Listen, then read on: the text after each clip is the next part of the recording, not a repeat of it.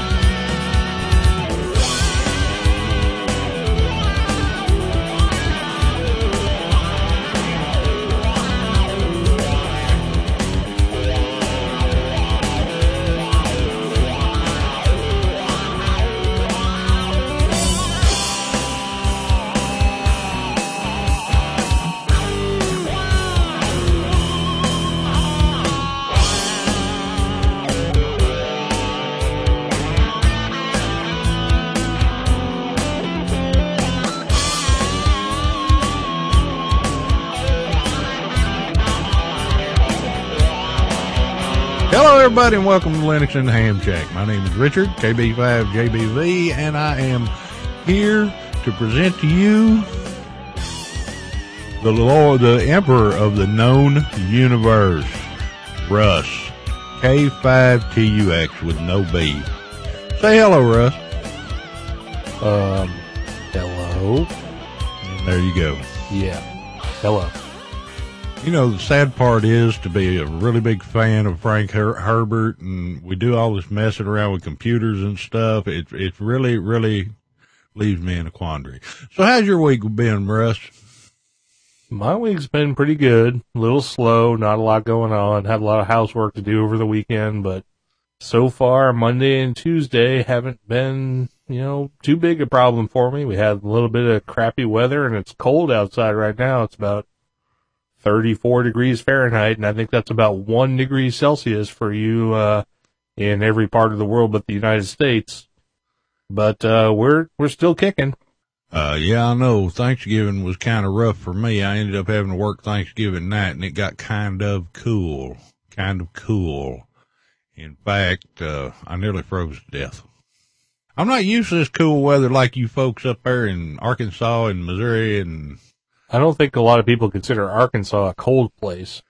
Oh, let me tell you. This place is in them woods down on the south end.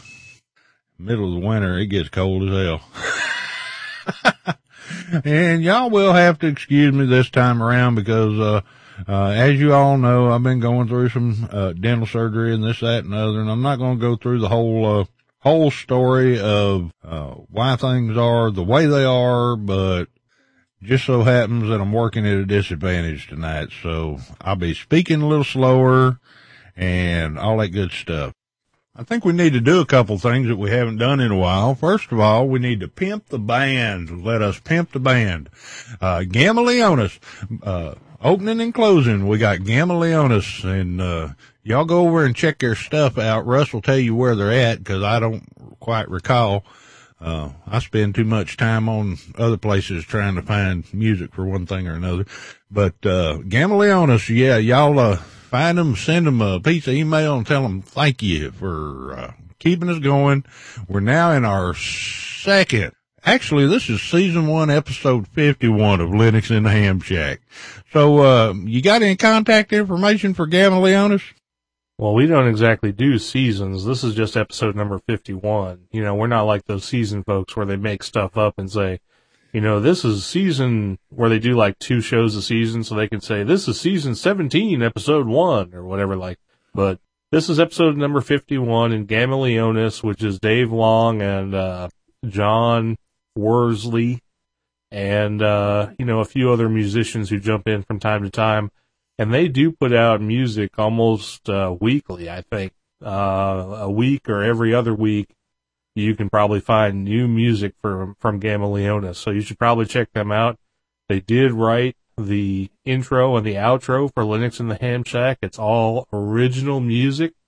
So we have an intro and an outro that no other podcast has. And you can find info about them at gammaleonis.com. Which is actually an alias to a soundclick.com website where they publish all their music, and you can download and buy their tracks for, I think, 99 cents a piece. So it's go in for a worthy cause. But check out GammaLeonis.com for Gamma Leonis, and thanks, as always, for the intro and outro music, and for the Linux and the Ham Shack promo they did a little while back. Dave was nice enough to put a promo out for us back in March, and it's been aired on several podcasts out on the internet, so we want to thank him for that too. Well, see, that's the deal. You know, we chug down through here an awful lot of the time. We forget all about those guys, and we really appreciate them. We appreciated them in episode 1. We appreciate them in season 1, episode 51. So, even though Richard secretly didn't like the intro for about 20 episodes. I never said I didn't like it. Yes, you did. You said you hated it. Wasn't my style. But you like it now. Yes. Yes. How was that for a surprise? You know what? It didn't faze me one bit. There you go. He didn't miss a lick. All right. Moving on. At the risk of making it sound like a commercial, because we have had some people complain about that, but you know what? We have to pay the bills around here, and we very rarely nag y'all about stuff and everything else, but we're going to do it right now. Russ, tell them about all the wonderful, wonderful LHS merchandise that we have available, because somebody out there may actually want a piece of it. That's true. We do have Linux and the Ham Shack merchandise. We have t-shirts, we have bags, we have clocks, we have mugs. We have all kinds of things. And if you go to www.cafepress.com/LHS podcast or to www.printfection.com/LHS, you can find all of our great merchandise. And unfortunately, some of the stuff is a little bit expensive, but we really don't have any control over that. They dictate the prices, and we get a little bit of commission for each of those items that you buy. Usually ranges from about $1 to $2 per item. And that money goes into the standard donation fund and goes back into producing the show. So we get a little bit kickback from the stuff you buy, and you get a great thing to wear or to drink out of or to tell the time by or whatever it is that you pick up. And so everybody should go to those sites and check out some of the Linux and the Ham Shack merchandise. And with Christmas coming up, you can give a little gift to yourself or to your loved ones. You know, give the gift of Linux and the Ham Shack. And we don't want to pimp it too much, although I do want to say, you've brought up in the past a few times about donations for Linux and the Ham Shack, and that Linux podcasts don't generally ask for donations. You've said that in the past, right? Uh-huh. Okay, well, what I have to say for all of those people is Linux Outlaws. They are a Linux podcast, and they ask for donations, and they get them. And we, as a sort of quasi-Linux, quasi-ham radio podcast, we solicit donations only because we want to continue to bring you Linux and the Ham Shack, and you know it's not a totally free proposition. So we appreciate all the donations we get, and we're going to get to the donations we have received at the end of the show. But we do appreciate that, and if you want to donate by buying yourself some Linux and the Ham Shack merchandise, feel free to go ahead and do it that way as well. We appreciate anything we get. Even if it's just $1. If something about the show has helped you out over the couple of years that we've done it, $1 or $2 donation is much appreciated. He's getting really good at that. Let me give out some information by way of explanation for why we ask for donations. The toll-free number that we have on the website, the 866-455-0305 that we give out, where people can dial in toll-free and provide voice feedback for us, which only gets used maybe once every other month or so, you know, for one call that we might put on the show. That alone costs $20 a month. So you can kind of understand, you know, that this is not a free show and that it's not free to put on.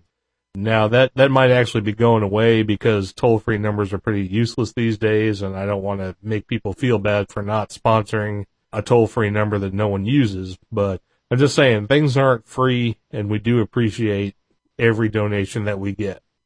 And there you have it. So, send us $1, or go over there and get one of them really nice shirts or hats or something like that. That way you get something, we get a little bit of it. We don't do Amazon over here, but what the heck. And that's pretty much it. And we have done it's starting to sound like National Public Radio here. Linux in the Ham Shack on National Public Radio. Now wouldn't that be something? Boy, we'd be having those guys issuing out them federal dollars, pulling their hair out. All right, and now that was enough of that. Let's move on to the first thing. Try and actually get some content going on. And Mr. Picky is throwing numbers at me, but that's okay. Russ and I both received a Google alert. One of the few times that we both got the same Google alert, same time, same place, same everything. At least I hope so, because I'm sitting here looking at the K3NG report. The K3NG report. And the particular article I'm looking at is Linux in the Shack advocacy. He forgot a quote. And before I get too far into this, I'm going to let Russ kick it off so that he may set the tone for this conversation. Ooh, that could be bad. Well, anyway, it seems like we have been targeted, maybe, recently, with articles at amateurradio.com, which are trying to get our hackles up as far as Linux in the Ham Shack, which is, of course, what our show is primarily about. And the latest person to say something in blog form over at amateurradio.com, which is getting our hackles up, is K3NG.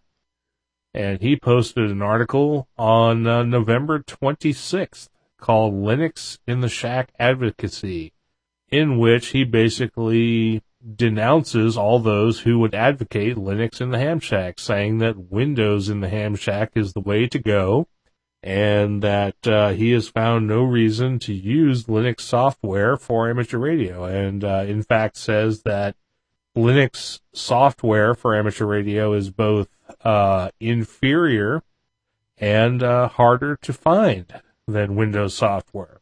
So that's the basic tenor of his article over at amateurradio.com. Well, it was listed at amateurradio.com, but I guess the original article is at k3ng.wordpress.com, and link to that article will, of course, be in the show notes. So because he is pushing our typical hot button issue, as seems to be the case the last few weeks, well, we are going to talk about K3NG's article.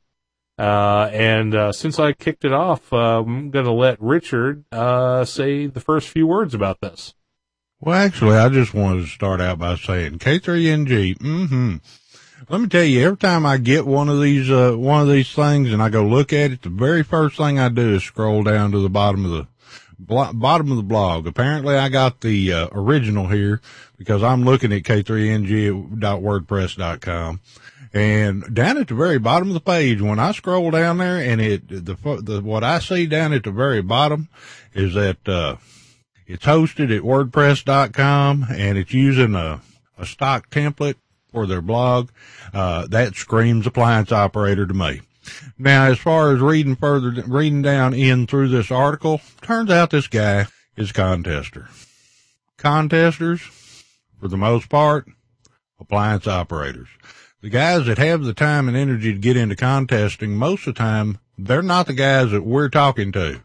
They're not the guys we're talking to on this show. They're not the guys I'm talking to on the other show, because they're the guys that can go out and afford $1,500 radio and a $500, $600, $700 antenna, or a rotor that can cost about the same amount of money. And they can also afford to go out and buy a machine which has the horsepower to run Windows without too many problems. Now, in the first paragraph of this thing, he goes to comparing Windows and Linux to that old Folgers commercial where they'd go in and they'd cook Folgers, or cook up some coffee, and then they'd use some Folgers Crystals instant coffee and take it out to the people in the restaurant and have them taste it, and they couldn't tell the difference. Well, if that's the case, Windows is the Folgers Crystals, because once again, this guy's going way off to the side.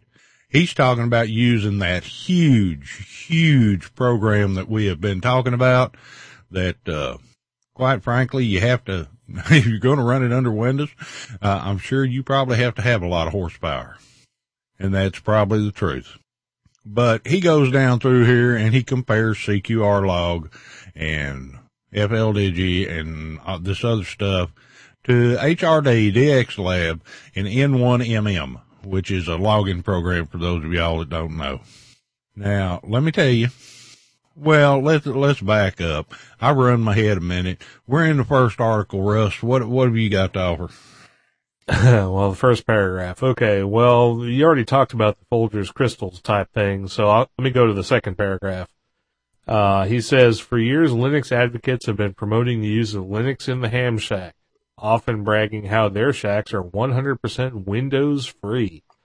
As I have mentioned in past blog articles, I've attempted several times over the past 8 years or more to migrate totally to Linux in the shack, and have been unsuccessful each time. I'm no dummy when it comes to Linux. I've used it since 1995 when nearly all tasks were done in the bash shell and X Windows was a cumbersome novelty that was difficult to configure and was scorned by many. Being able to copy and paste something from one app to another or configure something by right-clicking was a luxury light years away. So we can kind of see where he's coming from, but, here's the thing about software when it comes to Windows versus Linux.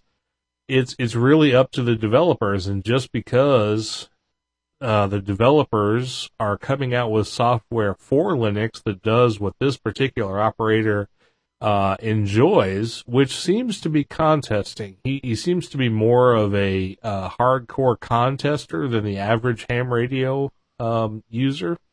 I would possibly concur that the software for Windows may be more efficacious for what he does than that for Linux, but he's comparing software to things like HRD, DX Lab, and N1MM.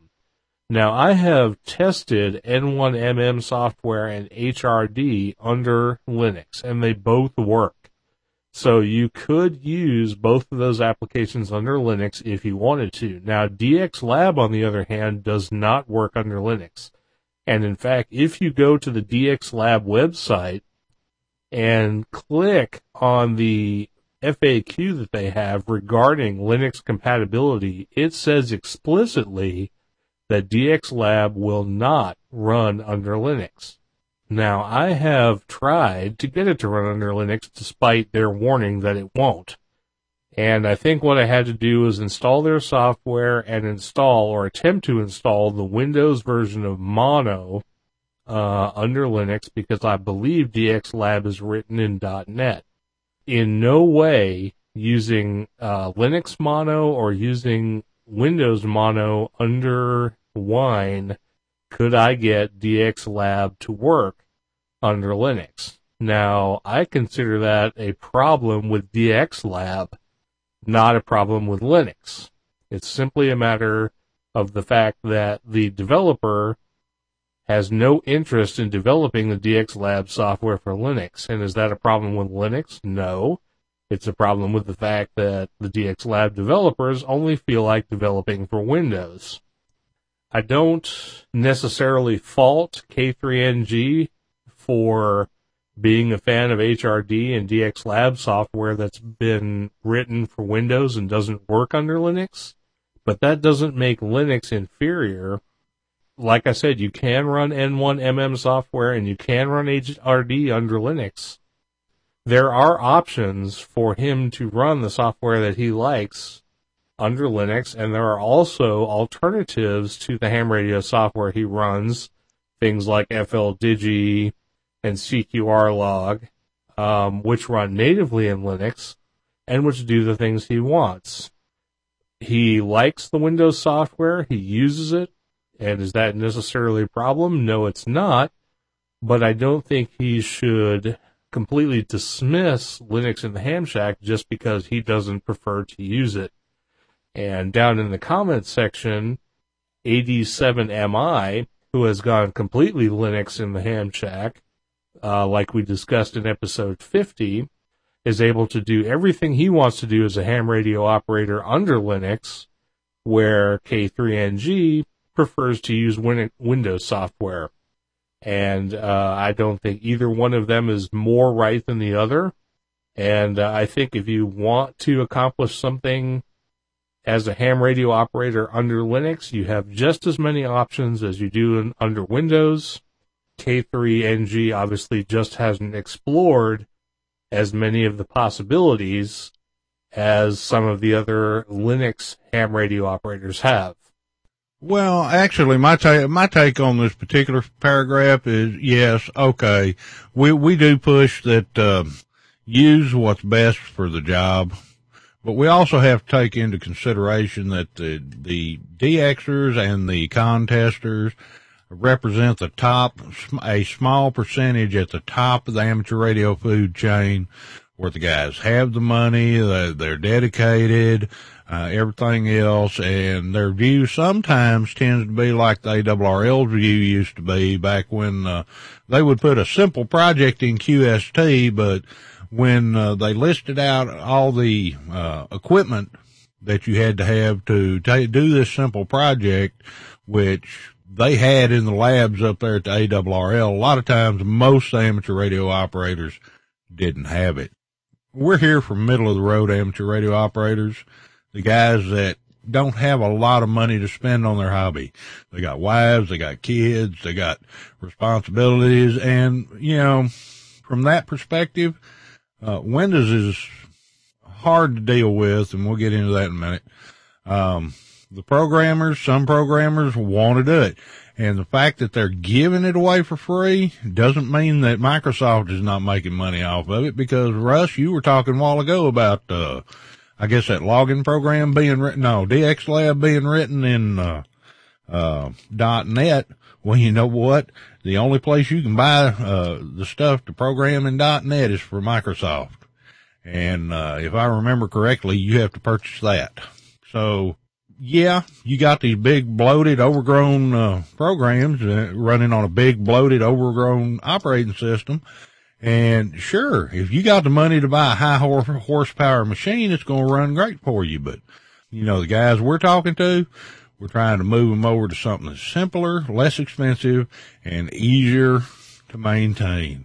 They don't have to worry about, going to see what time a movie starts over at the local theater and then having a hard drive crash because they got some kind of virus. So let us move on. What else you got? Let's see. Next one, next paragraph is digital aficionados. Oh, am I doing that? Yeah, I was having an attack. The as attack. And basically what it boils down to, he says digital aficionados are in luck. However, FLDigi is a wonderful multi-protocol digital modem program that is as good as or better than Windows digital programs. Unfortunately, the arcaneness of the Linux sound system can cause much headache and sorrow, but the program itself is superb. Is this the one where he's talking about CQR log or FLDigi? I guess this is where he's talking about FLDigi, right? Yeah, it's FLDigi. Yeah. Well, I hate to agree with this article on any point, but I'm going to have to agree with it about the Linux sound system. I've said on many occasions, and I'll say it again, that the Linux sound system is horrible and needs some major overhauling before it becomes mainstream.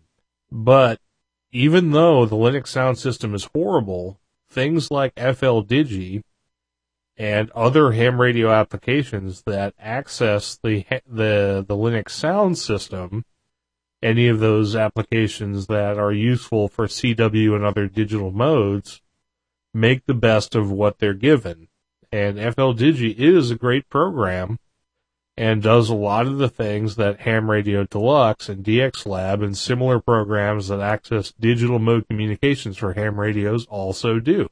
You know, like I said, while I hate to agree with him about any particular point, I'm going to have to agree with him about that. And I will also agree with him that FLDigi is a great program. Well, I understand. And yes, there's been some issues with the sound system in Linux. And just when things were getting really good, they decided to switch things up and start using something else. And there were some issues with it. But you know what? There might be a little bit of a bug in the sound, but that takes us back to that other operating system. See, people make the mistake that all people who promote the use of Linux have never used Windows, just like we know that most of the people that trash Linux have never used anything but Windows. And I used Windows for years and years and years, and a little minor sound card problem, which is all I've really run into in the last year or two, compared to all the problems I've had with Windows over the years. I can get past that. I can overlook that.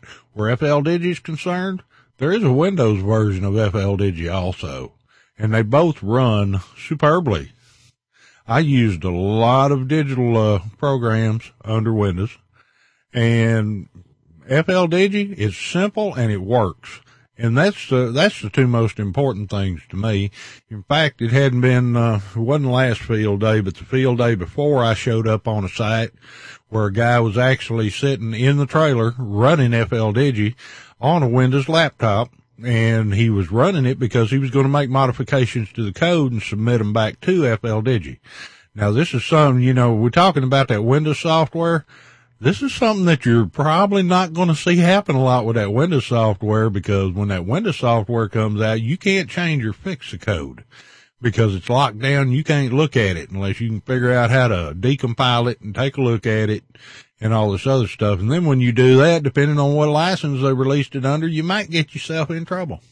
But apparently we are all agreed that FLDigi is a top-notch program, and any issues it might have has to do with operating system.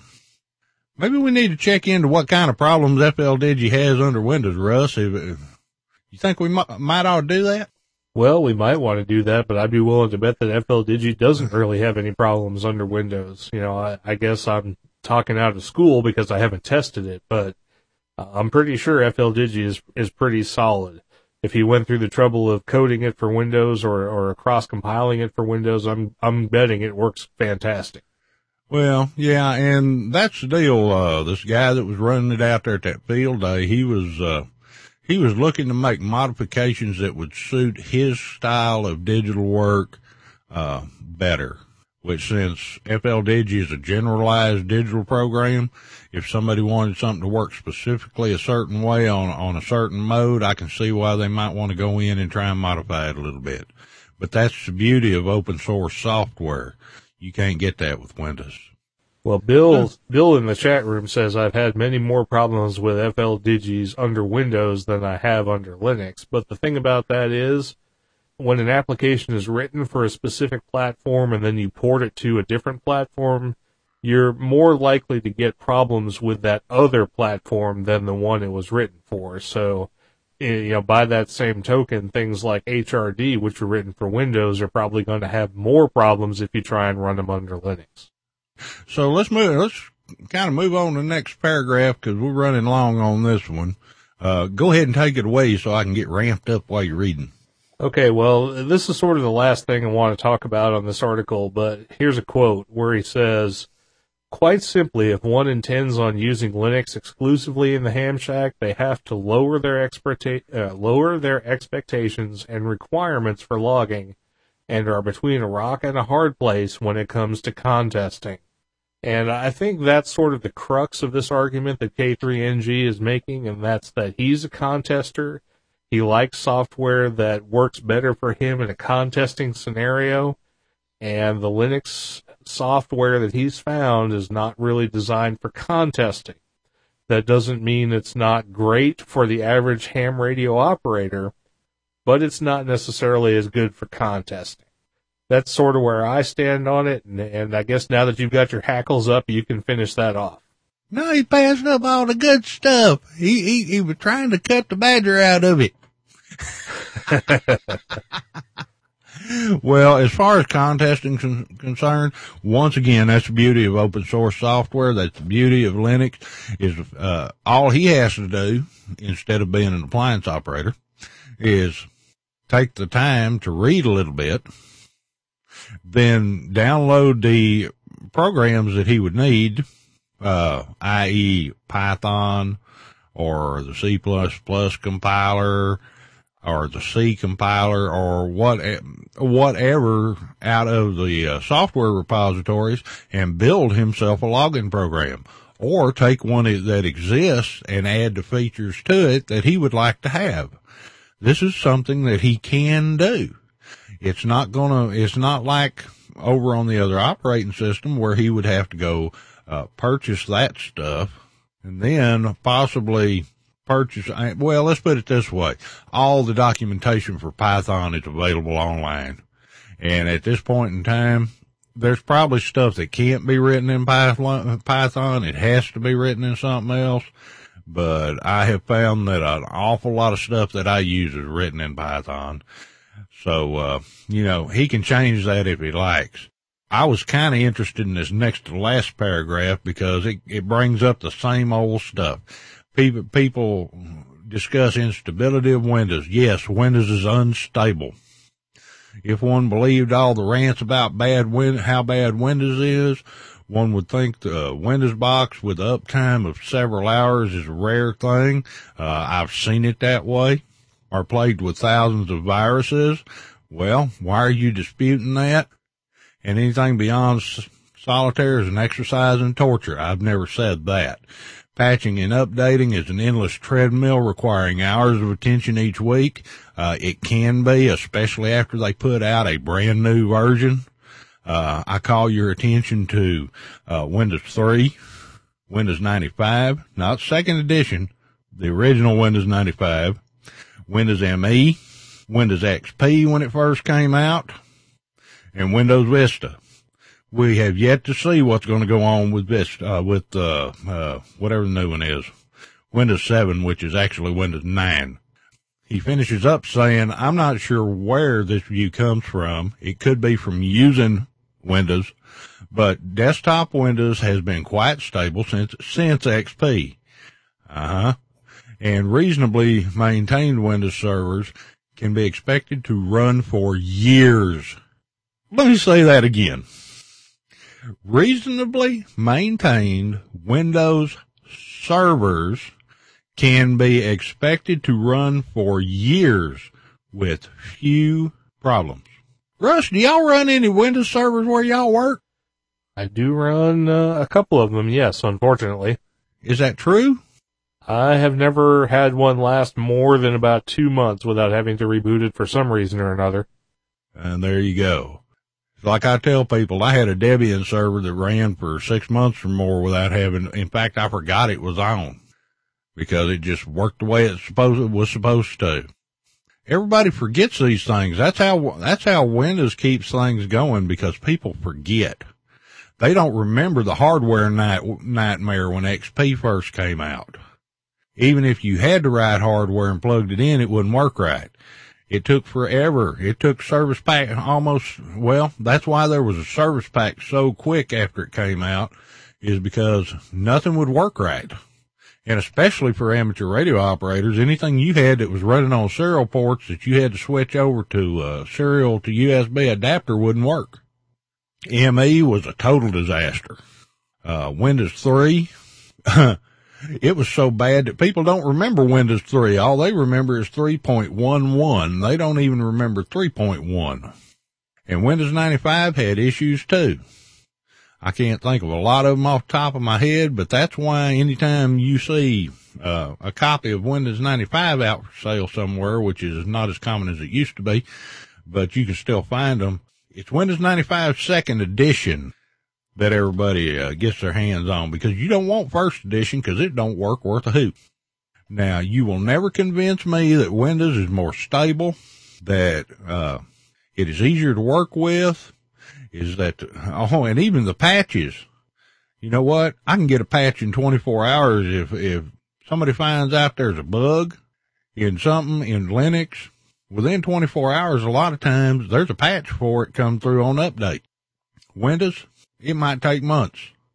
Oh, we got a big gaping security hole, and it's going to rip your hard drive to shred, but y'all just hang in there. You'll have something to take care of it in about a week or two.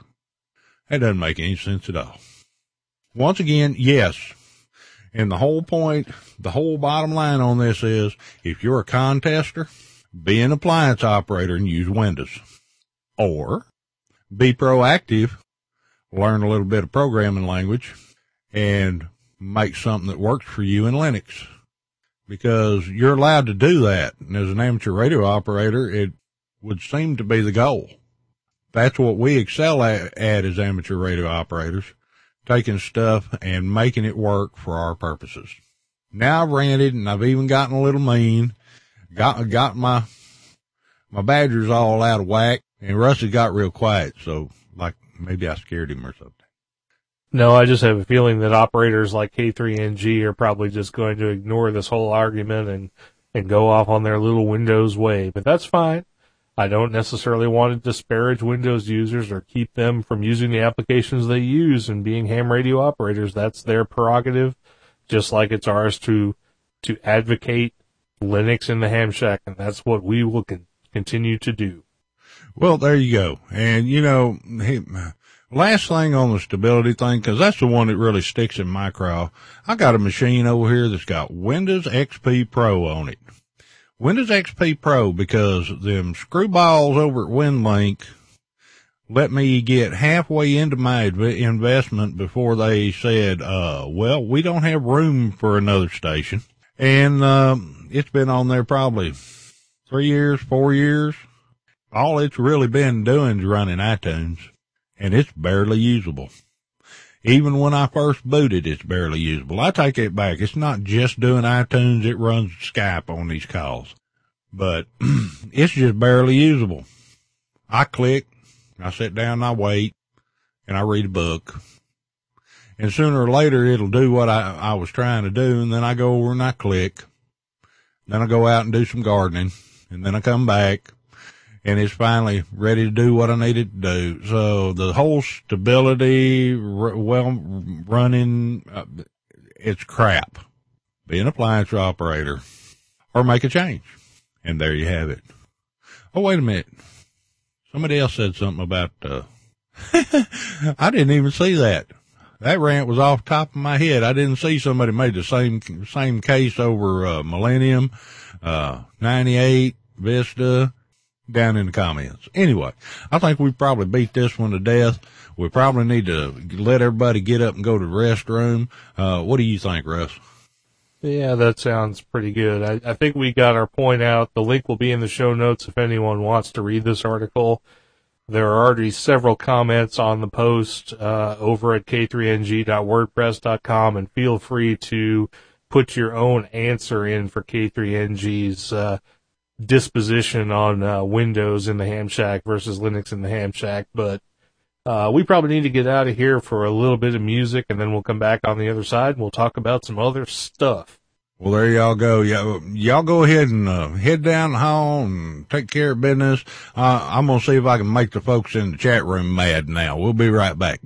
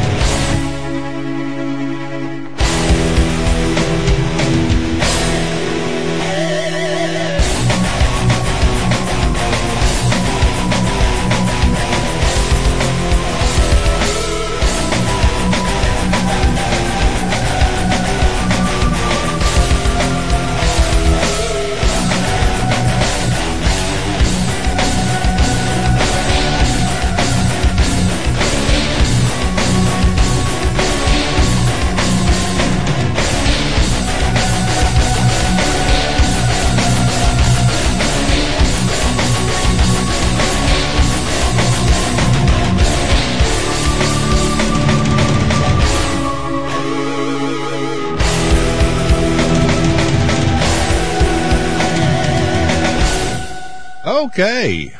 Here we go again. We're back. Everybody's refreshed, rejuvenated. Russ is refueled. I got a fresh glass of tea. My dog's mad at me because I wouldn't pick him up a while ago. And life is just fantabulous. Fantabulous. What we got for the second segment? Let's see. Oh, we're going to talk about some Whisper and some Echolink and some, if we have time, we'll get to some desktop forwarding. So, what do you got, Russ? Let's hear about your Whisper Echolink experience. Now, we have talked about Whisper and we have talked about Echolink in the past, and I have sort of been a hanger-on in the discussion because I had tried neither Whisper nor Echolink because I didn't have a working sound card and rig interface. Now, however, I do have a working sound card and rig interface. I have two of them, in fact. I have a Rascal GLX, which I have hooked up to a VHF-UHF dual bander, which I'm currently using for Echolink. And I also have a Rig Blaster Plus, which I have hooked up to my HF rig, which I'm using periodically for Whisper and periodically for PSK and CW using FL Digi. This is a pretty standard Linux ham shack type setup that I have. And one thing I wanted to note in particular was that Whisper is a little bit weird when it comes to its implementation under Linux. We've kind of talked about this a little bit, but one thing I found was that if you take the Deb package, if you have a Debian-based distribution, like Debian or Mint or Ubuntu or, one of those, and you take the latest version of the Whisper packages, and instead of using dpackage-i to install the package, which would be considered the standard, install procedure, I guess. But if you instead use dpackage-x on the package, what that will do is it will simply extract the Whisper information and applications to the current directory. And if you happen to extract Whisper to your current directory and run it that way instead of in the root, which is where dpackage-i will install it, it seems to work a whole lot better. Now, I've still had a problem trying to get it to work with the GNOME-based launchers, like if you go into the menu or if you go into one of your taskbars and try and set it up so that if you can click on an icon and get Whisper to launch, that doesn't really work that well. But if you go into your terminal in your current home directory where you have extracted Whisper and type /WSPR to get it to run, it seems to work quite well that way, and it avoids installing Whisper in the root, the / directory.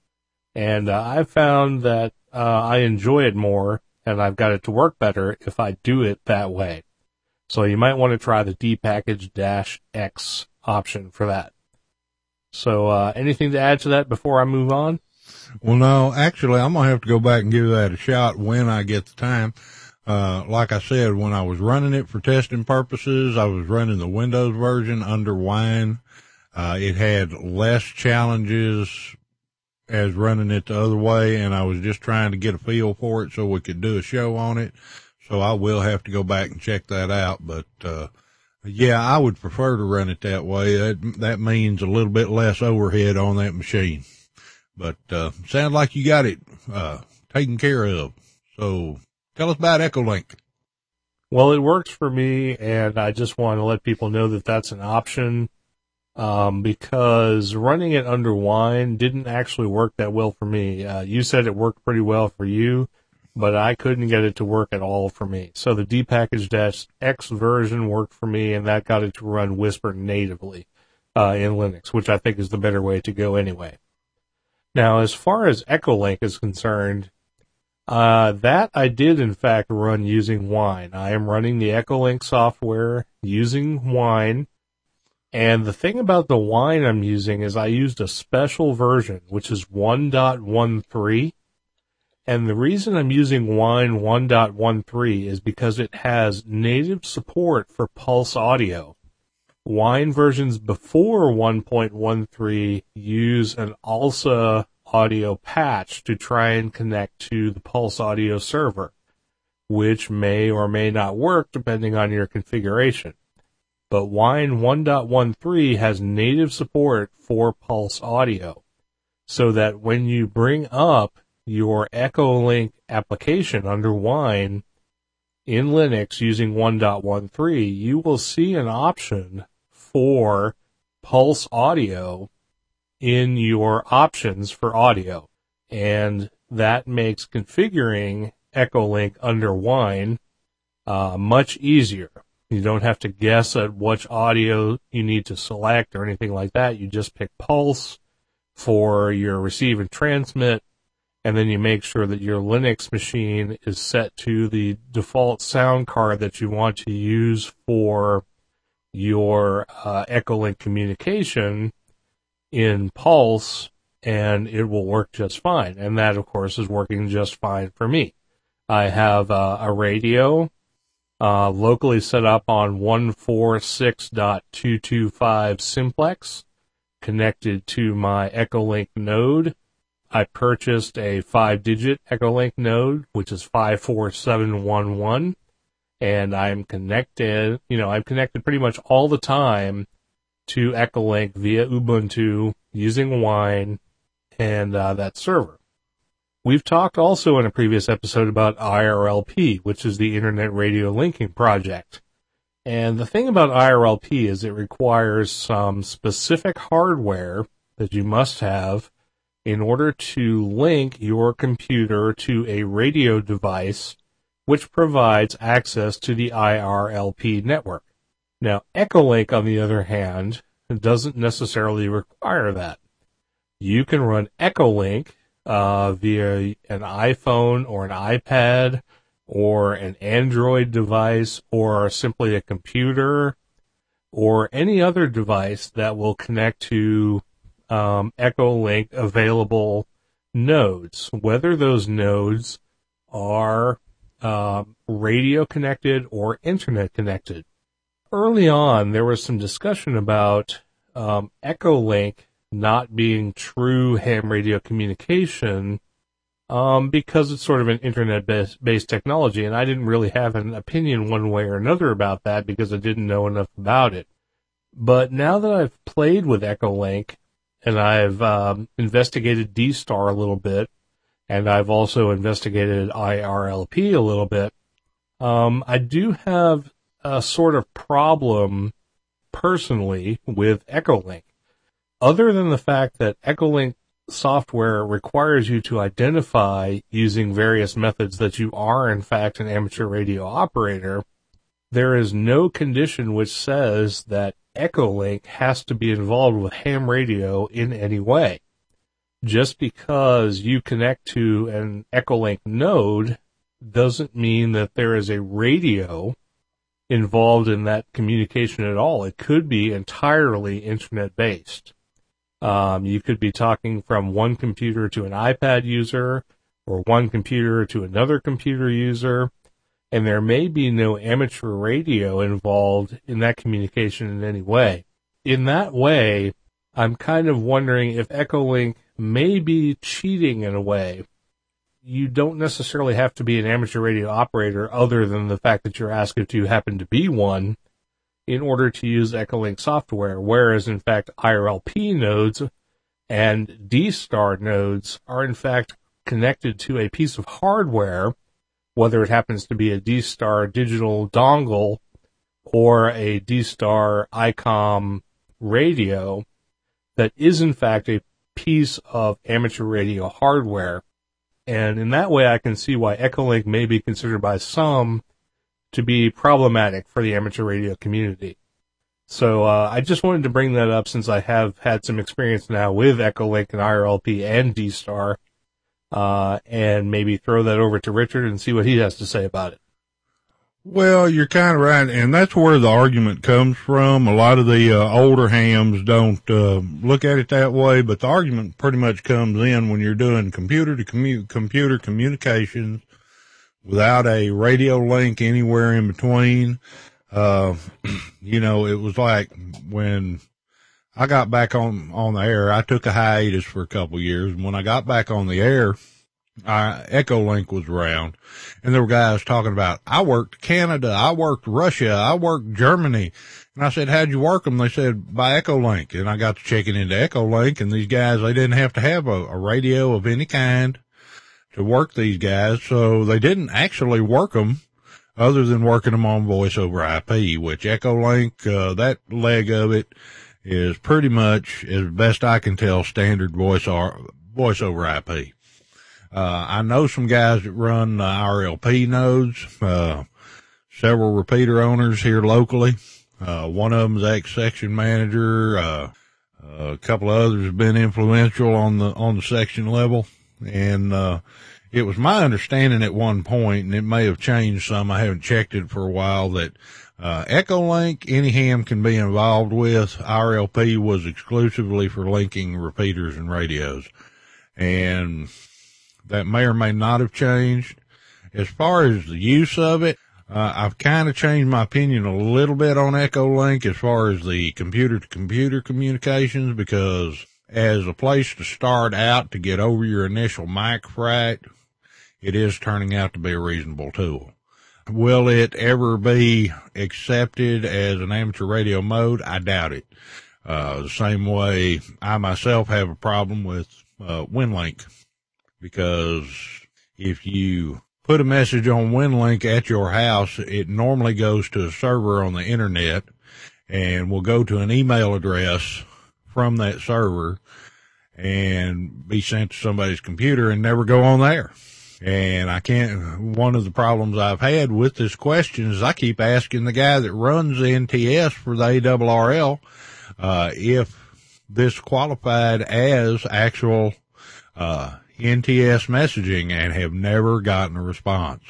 What does remain to be seen is D-Star, because direct dongle to dongle communication can be achieved over the internet without ever going through a radio.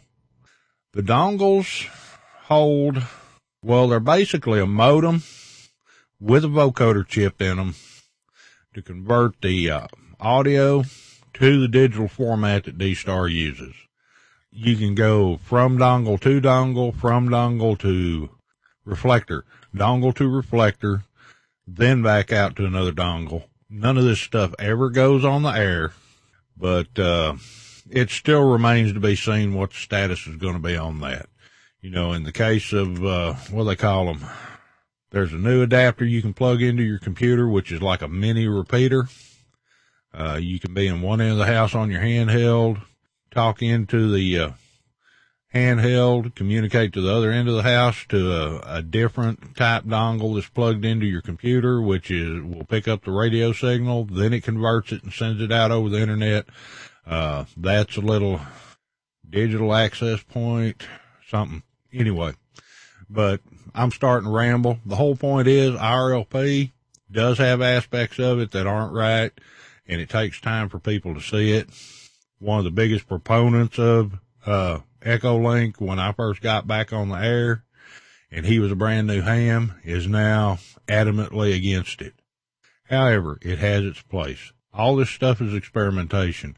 We're in part of that ever-changing aspect of amateur radio, and we've been trying to bring computers into the shack for almost 20 years now, and we're finding ways to do it, and Echolink is part of that. I prefer to use RLP repeaters whenever I can, and on-air D-Star whenever I can. But we'll just have to see how it pans out now that I've rambled for 20 minutes. Yeah, I don't think you went that far, but it's probably time to move on to feedback so we can end this show sometime this century. Yeah, it's like I said before we got back started again, it's starting to turn into a recording session of the cranks. It's just kind of that way. It's too bad we don't have some of them in here. Well, we probably could. I don't know if we want to broach that situation or not. Probably not. Oh, well, I miss my cranks. All right. So, with that, we've done that. We're going to put the other subject off for a while and let's go ahead and jump into feedback. All right. Let's see. First thing on the list, we got got a feedback email from Scott, AD7MI. We kind of raked him over the coals the last time and I hope he's not yelling, but let's see what he has to say. Scott writes, congrats on number 50. Thank you for recognizing my blog entry concerning my Ubuntu installation as well as my request for both of your descriptions of the Linux in the Ham Shack dream setup, which we never actually got around to telling him because we walked all the way around it. This was my first time listening to live podcast, at least up to the point where I had to go back to work. I really enjoyed it. Your podcast has kept me motivated to keep plugging away with Linux, and I am really happy I stuck with it. A note on the CQR log 32-bit versus 64-bit issue. CQR log will only use the 32-bit version of Hamlite. You can install CQR log on a 64-bit machine and then install the 32-bit library, and it will work. However, FLDigi will not work, because it is looking for the 64-bit library, not the 32.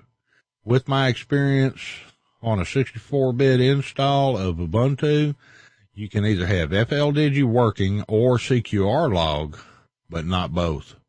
This is not an issue if you install the 32-bit version of Ubuntu, as they are both using the same library. This issue is also reported on the Linux Ham Yahoo group, as well as CQR log's own forum page. Well, then they ought to have it whooped out pretty quick. My Linux Nirvana continues with the successful installation of Zaster. My next step is integrating my weather station with Zaster.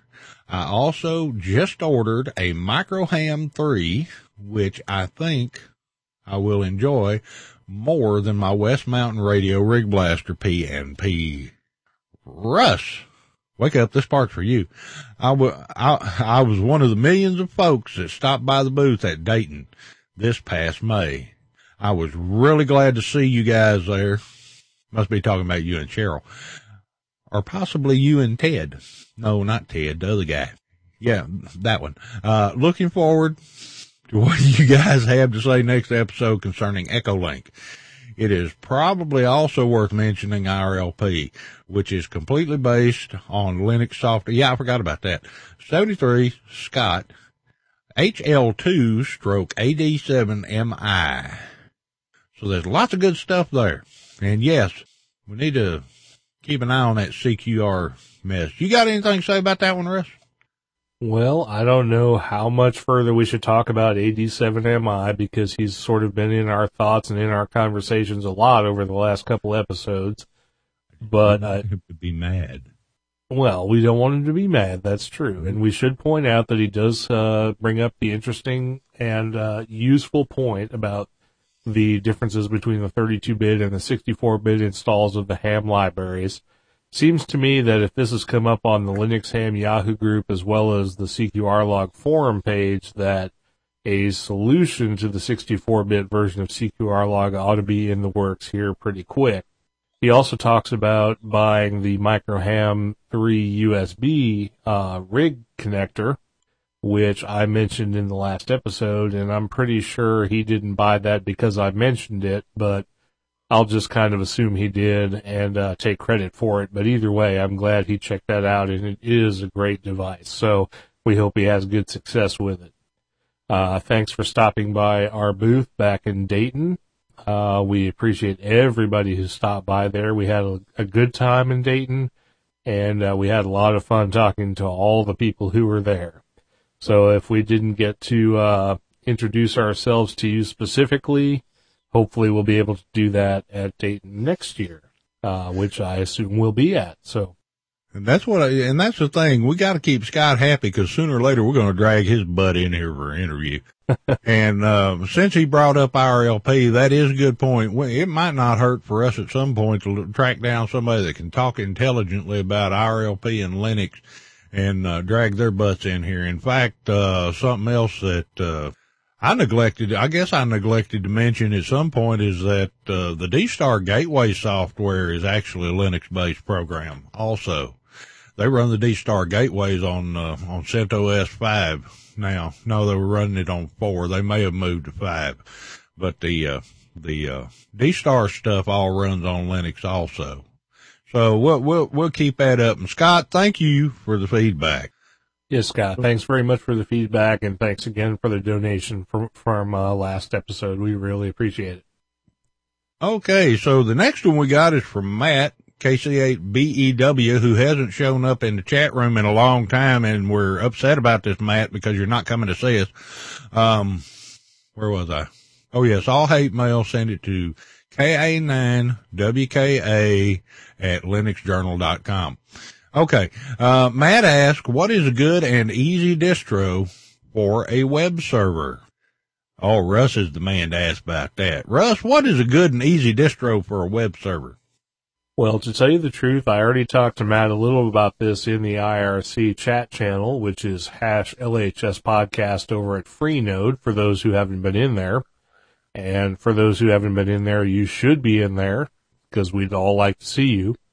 But anyway, what I told him is there are a few distributions that are sort of appliance-based, which just put up a web server and a couple other services that make things easy for people.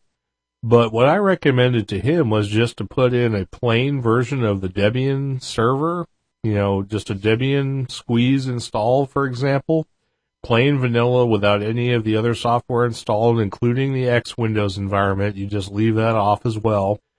And then either install a base version of Apache or use NGINX. And either one of those will provide you with an easy, simple web environment. And what's interesting about NGINX is that it's kind of like Apache. It's configured very much the way Apache is configured, but it's a much lighter weight web server than Apache is. Apache is kind of big and bloated, and if you're just going to be serving some simple files or some pictures or, something small like that, you can use NGINX, which is a simple apt-get install NGINX away on a Debian install, and that will provide you with a quick, small, fast, and lightweight web server environment using a vanilla Debian install, which will be very small on your machine, which will be very memory and disk efficient, and which will provide you with a high speed and very efficient web server environment. So that's what I would recommend, is installing a plain vanilla Debian install and use NGINX for your web file serving. Well, there you go. And Jagged in the chat room asked about ClearOS. Do you know anything about ClearOS, Russ? I do not. Okay, well, we'll have to go ahead and check into that. But Jagged in the chat room says, ClearOS is easy to configure, but within the distro isn't very extensible. He's used it himself. He says it's pretty easy to use. But this is one of those situations where Russ and I for sure agree. What a lot of you may not know is when we first started the other show, I set up a server here because I really didn't think there were going to be that many listeners. I figured there'd be a handful of listeners for the other show.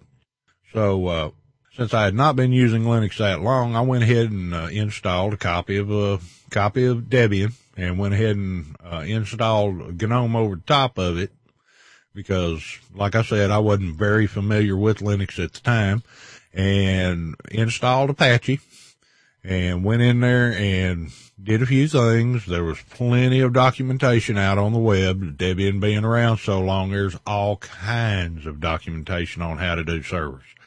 And actually served the actual audio files out over the internet. I'm glad my provider didn't catch me, from a machine here in the radio room.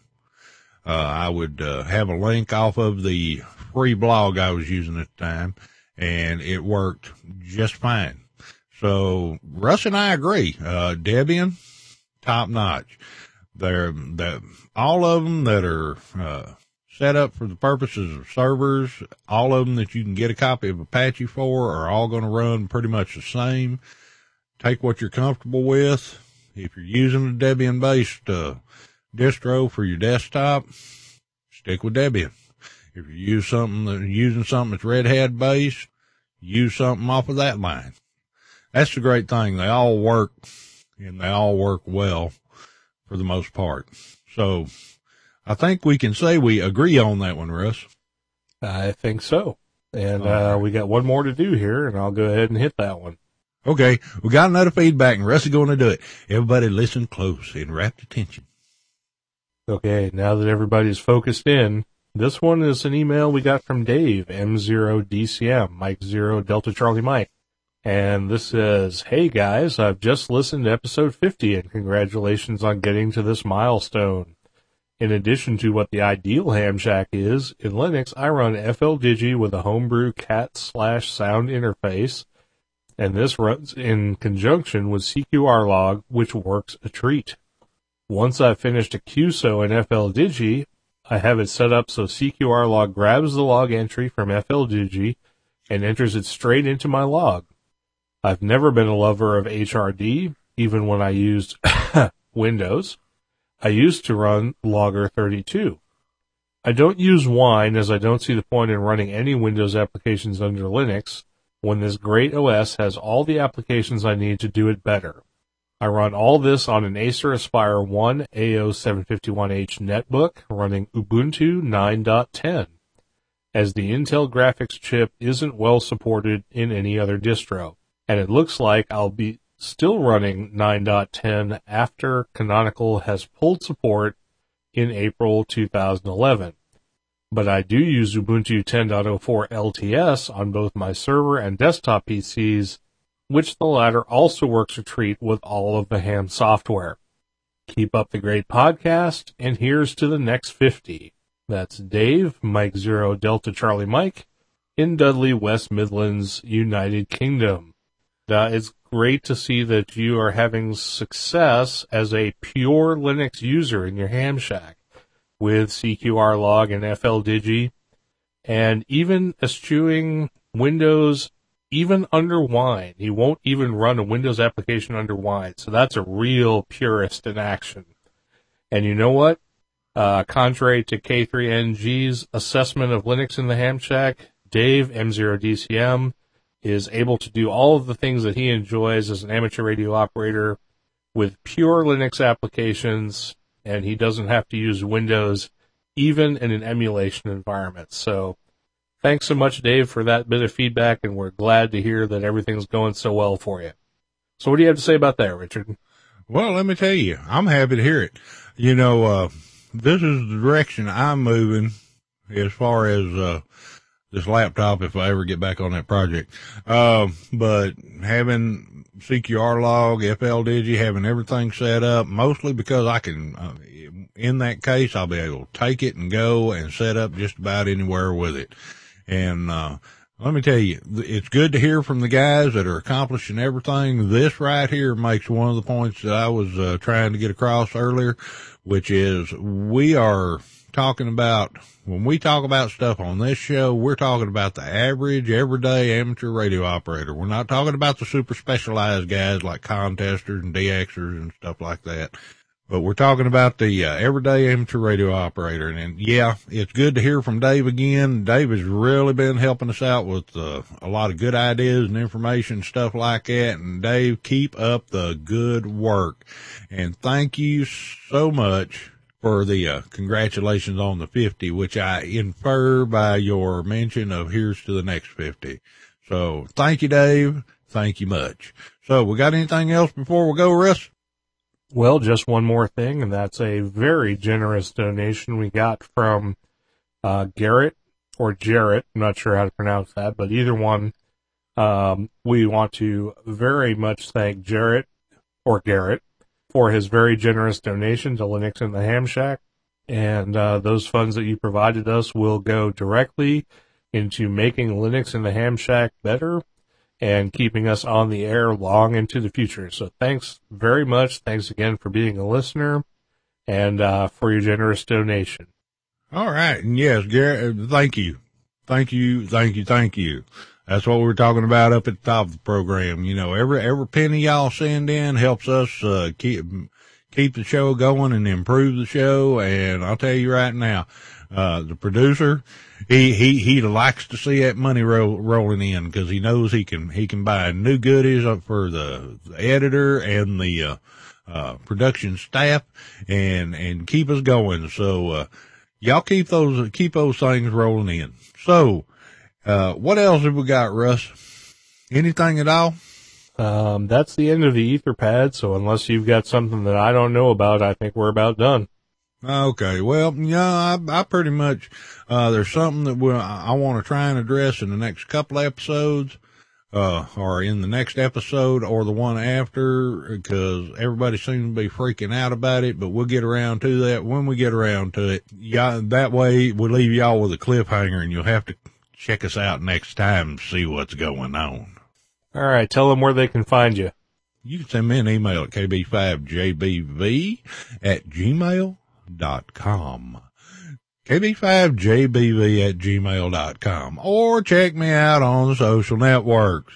I see tweets, I think tweets, I don't get over there much, but, luckily I see a lot of it through the Facebook thing. So either check me out at Twitter, check me out at Identica, check me out at Facebook, or any of the other usual suspects. I will be KB5JBV at those places. And, with that, I'm going to toss it back over to Russ so he can give all the rest of the information. Okay, I'm going to try to do this quick. So I'm J.R. Woodman on all the popular social media networks out there, Facebook, Identica, Brightkite, Twitter, you name it, I'm probably out there. I'm also K5TUX over at 73s.org. You can send us a voicemail, and we highly encourage sending us a voicemail to 417-200-4811. Make sure you choose the appropriate option for Linux in the Ham Shack. Check out the website, lhspodcast.info. Leave us a comment over there on the website. Also, join the Linux in the Ham Shack mailing list at lists.bluecows.com/mailman/listinfo. Sign up for LHS Podcast and for MagnetCon, the Mid-America GNU Linux Networkers Conference, which will be on May 6th and 7th, 2011. We hope to see everybody there. And send us an email at info@lhspodcast.info. That'll go to Richard and I, and we'll be able to respond to your queries as soon as we can, which will hopefully be soon. Anyway, that's it, I think, for episode number 51. Thanks to everybody who listened live in the chat room, which is over at Freenode or irc.freenode.net, in the channel #LHS Podcast, or #LHS Podcast for those of you outside of the United States. And with that, I guess I'll send it back to Richard. This is Russ, K5TUX, broadcasting from Studio 1N between the peaks in the pine forests of north central Arkansas. And Richard is going to take us all home by saying, this is KB5JBV sitting in the refrigerator, and the next time we will talk about Russ's atrocious typing. We'll see y'all next time.